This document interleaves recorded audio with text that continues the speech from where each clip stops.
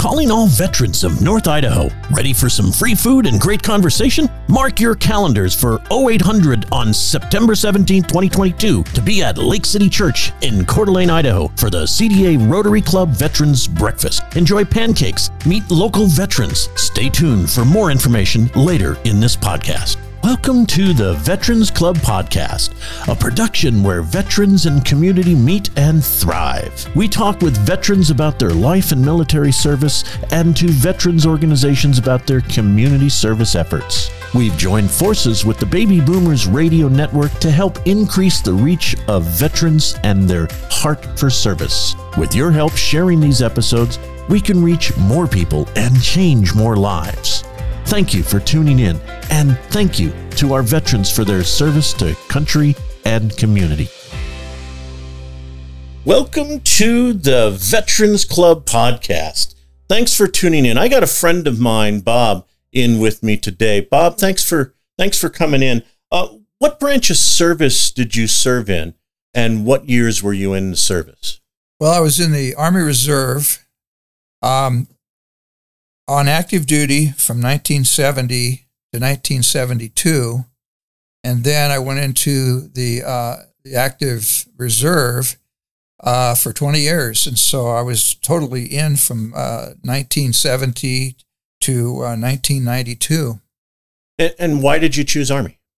Well, that's a bit of a story in that as a kid, I loved aircraft, and I collected Air Force unit patches, and I built many models of fighter jets primarily. And in grade school, my ambition was to be a fighter pilot. And so it was Air Force for me. Well, when I hit the 8th grade, my vision went bad, and I became nearsighted. And so I had to give up on that dream. I also wanted to go to the Air Force Academy. That was one of my major goals. And of course, people would say, well, you don't have to have 20/20, to be on a flight crew. But there's a big difference between being on a flight crew and being a fighter pilot. Right, yeah. So I was very disgruntled about that. Then when I went into college, the college that I went to offered ROTC, but only Army ROTC. So at registration, they had a table promoting that, and I approached and talked to the folks about it, and thought, this sounds second best, and then going in the Air Force, and I signed up, and the rest was history, as they say. I look back when I enlisted, it was out of almost initially a resentment. My parents, they had made a promise about college, and they reneged on it. So fine, I'll go join the military. I looked at the military as a source of independence. How did you look at the military?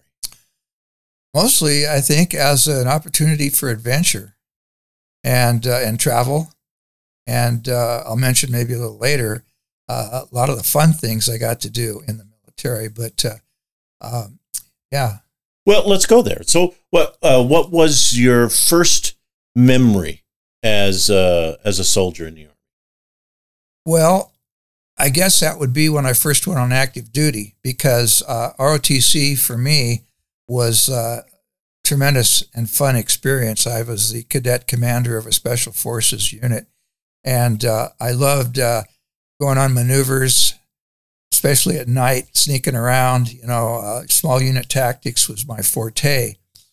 When I graduated as a distinguished military graduate, and I was offered virtually any branch in the service. And of course, all of the cadre, the regular Army officers thought, well, I'd sure be one to go Army Ranger, Airborne, Special Forces, and that whole route.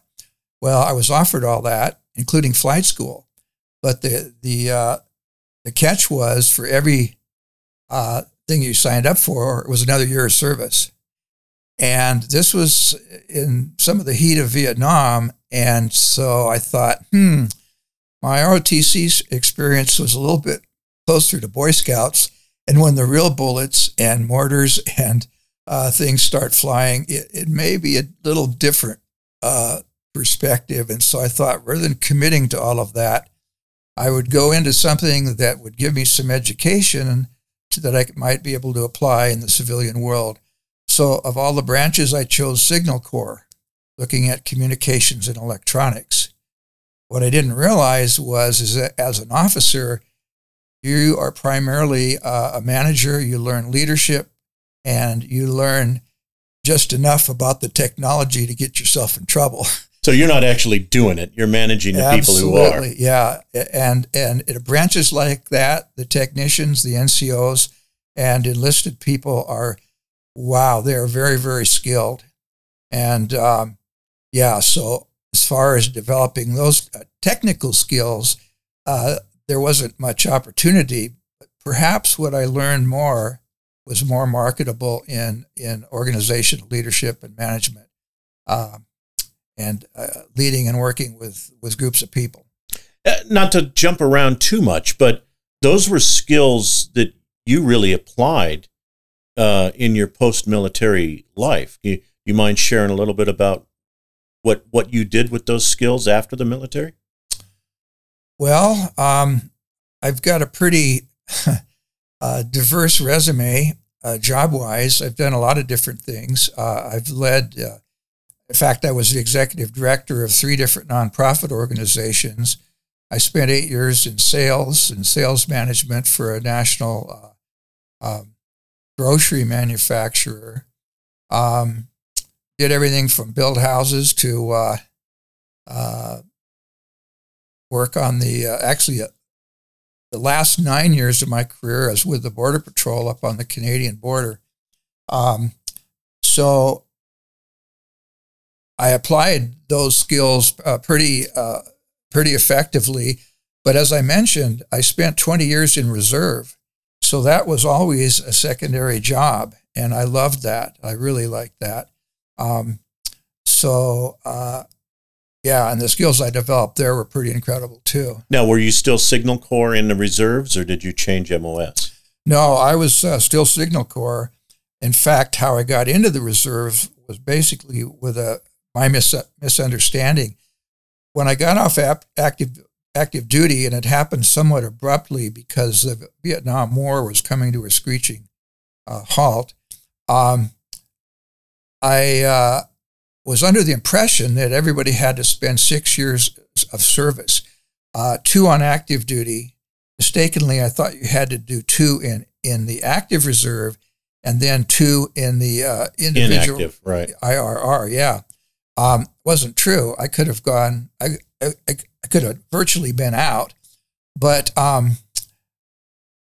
because I wanted to continue doing what I was doing in my civilian life, which was I was a smoke jumper with the U.S. Forest Service and fighting fire in the summer, I thought that, well, if I have to be in the reserves, I want to pick a unit, sign up, and try to negotiate my annual training time sometime other than the 3 main months of the summer, so I can continue to do that job. When I showed up, well, actually, I went to a infantry battalion, which was the biggest unit in our area, and they said, we don't have a slot for you. But they said, got to check with the USAR school. I had no idea that there were school units. And so I went and talked to them. Boy, they grabbed me right away. They said, we're looking for someone to teach radio operator class. And so there I wound up teaching. I wound up being an instructor for 20 years. I taught enlisted MOS classes. I taught officer classes, officer advanced, command and general staff college, ultimately. I really enjoyed the travel and meeting the people doing that. And that brings me to my next question. I mean, I look back on my military service, and I just loved being in a place where I could go around the world. As a military musician, I traveled all the time playing music. To me, that was my favorite military activity, was traveling and playing music. What was your favorite military activity? Well, the travel was great. again, I had two careers, basically one on active duty and one in the reserve. On active duty, I was at Fort Lewis, Washington, and I had the opportunity to take up skiing, which I would love to have done that, but I never had that opportunity. I went through the program to become a certified scuba diver. So I was skiing and scuba diving and then sailing. I sailed. And so I got really some high adventure activities that I wouldn't have gotten had it not been through the military, probably. So I always reflect back on that and think those are lifetime avocations or hobbies. Sure. Yeah. Now, if you had a chance to do it all over again, would you do anything differently?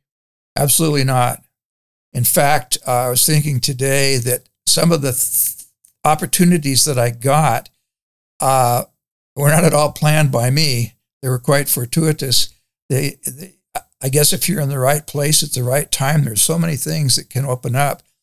And I think in the military, that's probably more true than in the civilian world. You have the chance for travel. You have the chance for a great education in various disciplines. And I think that because of all that, I wouldn't have made any other choice because it took me down paths that I wouldn't have otherwise have gone. Yeah. That's a great point. I mean, the Army especially, it was hurry up and wait. So, I remember there was just a ton of opportunities where the commander would come down and he would say, okay, I need 3 people to do this. And we're just sitting around waiting for the bus or whatever we were waiting for. So yeah, I raised my hand. I'll do that. I got to do some really cool stuff. Yeah. So you're right. I mean, I think let's drift in here. And one of the things that I want to focus on in this podcast is kind of giving advice to the next generation, to the future generations.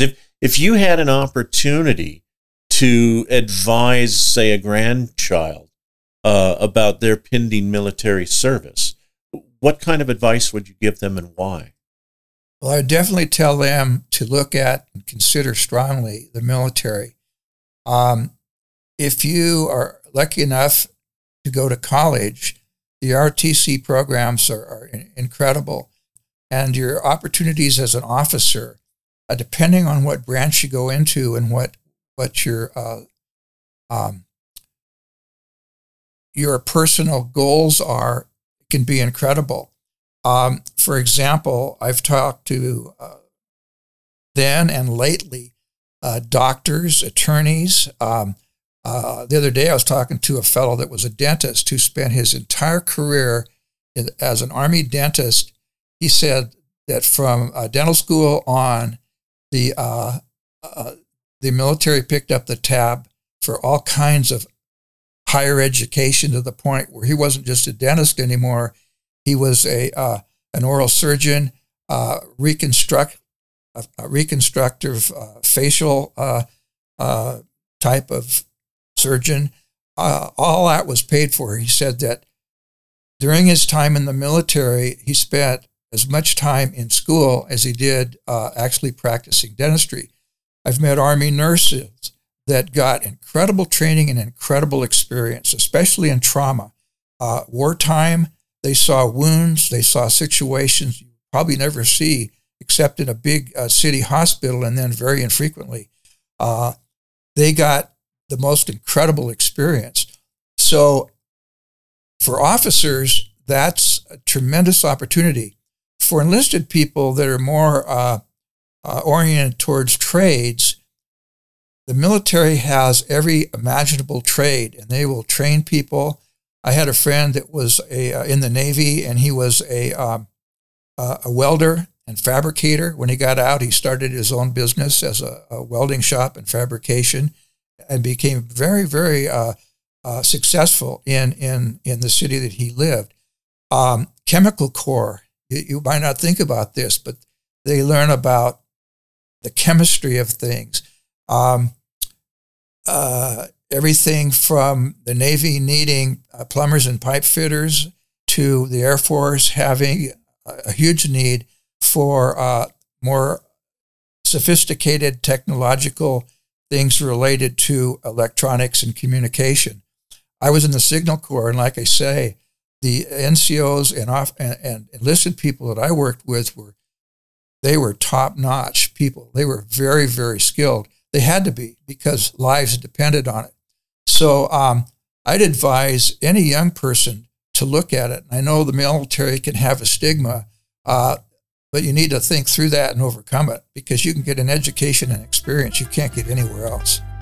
Are you a veteran? Do you live in or around Coeur d'Alene, Idaho? Then mark your calendar for 0800 on September 17, 2022 for the CDA Rotary Veterans Breakfast. Enjoy a free pancake breakfast, meet other veterans, and build new relationships. Sponsored by the CDA Rotary Club, Super One Foods, Black Sheep Sporting Goods, Pilgrim's Market, Killer Burger, Angelo's Italian Restaurant, Triple B Guns in Coeur d'Alene, and Zenith Exhibit Studios. Each veteran in attendance is automatically entered in a free drawing to win great prizes from our sponsors. Please visit theveteransclub.org to RSVP for the Veterans Breakfast. If RSVPing via website is not your cup of tea, then please call me at 208-209-7170 and I can take your reservation over the phone. It's important we know how many veterans are going to be in attendance, so we order and prepare enough food for everyone. I look forward to meeting you on September 17th at Lake City Church off Ramsey. God bless and thank you for your service.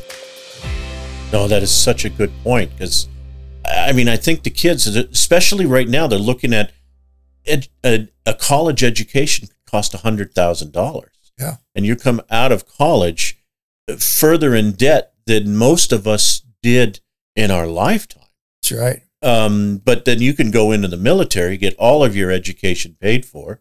If you make it a career, come out with a pension, and you're still young enough to have a whole nother career. I got friends who've had 2 additional careers that they're receiving now 3 pensions in their late 60s, early 70s. So, I totally agree. And that is such a good point. Let's talk about your favorite military story. What happened? We all have that this was just the greatest thing I think that ever happened to me in the military. What was your favorite military experience? Well, when I showed up for active duty, my first duty station, I was driving a 1955 Chevrolet painted bright red that I had built, and was kind of a street rod. And I pulled up in front of the battalion headquarters and went in and did the reporting thing. Battalion commander, whose desk faced out the window, said, "Is that your car out there?" And I said, "Yes." He says, "You are our new battalion motor officer." So as a brand new second lieutenant, about 22 years of age, I signed for multi-millions, in today's dollars, probably billions of dollars worth of equipment and rolling stock, trucks, vans, all kinds of communication equipment. Plus, I was in two signal units. One was cable construction, where they put underground cables or overhead, like your phone, right. Telephone poles. They had everything from big cats and backhoes to post hole diggers and all that. The other was radio relay, and they had vans mounted on the back of trucks, communication modules, 5-ton trucks, deuce-and-a-half trucks, half-ton pickups, and all this equipment was pretty incredible. And what was in these communication vans I was also signed for, and much of that was classified top secret or top secret crypto. Being put in charge of that as a brand new officer was pretty hair curling, I guess. But I did very well with it and learned a lot. Well, plus a great car, 1955 Chevy. My dad and I both restored 256 Chevys. Oh, yeah. Those are great cars. A 55 and 56. Those are the best years that Chevy made, personally. But I digress. Yes. Now, how did your time in the military help your personal and or your professional development as a civilian?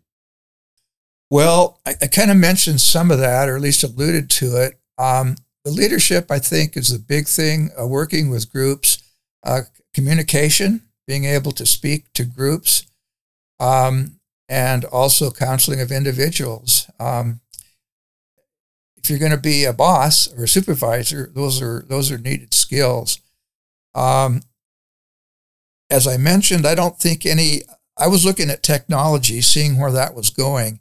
I don't think I developed any particular skills in that area. It was all more soft skills, I guess, as opposed to the hard skills. But it's done me well my whole life. And in the reserves, being an instructor, basically an adult educator, that has helped me a number of times. In fact, one in particular, I was kind of between jobs at one point, and I wound up contracting with a large community college district to do curriculum development, prepare instruction for prisons, of all things. Oh, wow. Yeah, they needed people. They wanted to educate the prison population in certain areas. Of cooking was one, and hygiene and all the things around the food preparation. And so I put together a whole it was actually a video program supplemented with hard copy materials for this whole course. It was a pretty neat deal. I wouldn't have been able to do that without the knowledge that I gained through teaching cooks and bakers in the military, nor the technology, aptitude to be able to do most of that in the computer. And by the way, one thing that comes to mind is I saw my first fax machine during the Vietnam era. They were used pretty extensively for transmitting maps and classified battle plans and that sort of thing. Well, I had never heard of a fax machine. And about 2 years or 3 years later, every office probably in the world had a fax machine. That's how quick technology has changed. A lot of that stuff is developed by the military for the military, then wound up in civilian applications. You know, and people don't really realize that, because you're right. I remember the fax transmission change myself. I didn't know anything about a fax machine, and then all of a sudden they're literally everywhere. Yeah. But the internet itself, that was created for military. It was. DARPA was the original internet, and now we can't we can't drive our cars without the internet. Yeah. And now they have the new Space Force. There's a lot of things, a lot of technology that started in NASA with the space programs, wound up being produced, basically produced by civilian contractors, and then wound up on the open market after things were declassified. A lot of things that happens too. So if you want to be on the cutting edge, young man, join the military, and you'll see things you'll never see, maybe for 10 years down the road. In fact, you might even be classified yourself and the knowledge that you have. So be prepared for certain security briefings. Never mind the stories that you get to tell for the rest of your life. Absolutely. Yeah. So, Bob, I want to thank you for spending time. But before we wrap up, are there any final words of wisdom that you'd like to share with veterans who are listening to our voices today? Well, I'd like to thank you, Ed, for doing this. You're the first person that ever asked me, and I'm 75 years old. You're the first person that's ever asked me really to tell my story about the military. So how many veterans are there out there who've never really been queried about their experience and how important that might be? realizing that there are some that were so traumatized they don't want to talk about it, and that's okay too. But I think there's a wealth of information out there. There's a lot of even humor and things that can be learned from our brothers and sisters in uniform. It isn't being tapped into. I really applaud what you're doing with this podcast. Well, thank you so much for taking time to come on it. Absolutely. Thank you for listening to today's episode. If you have enjoyed the episode, please click the subscribe button and get notified when new episodes are published. Please take a moment to share these episodes with a friend. If you'd like to be a guest on the show or have something to share with the community, please email info@theveteransclub.org.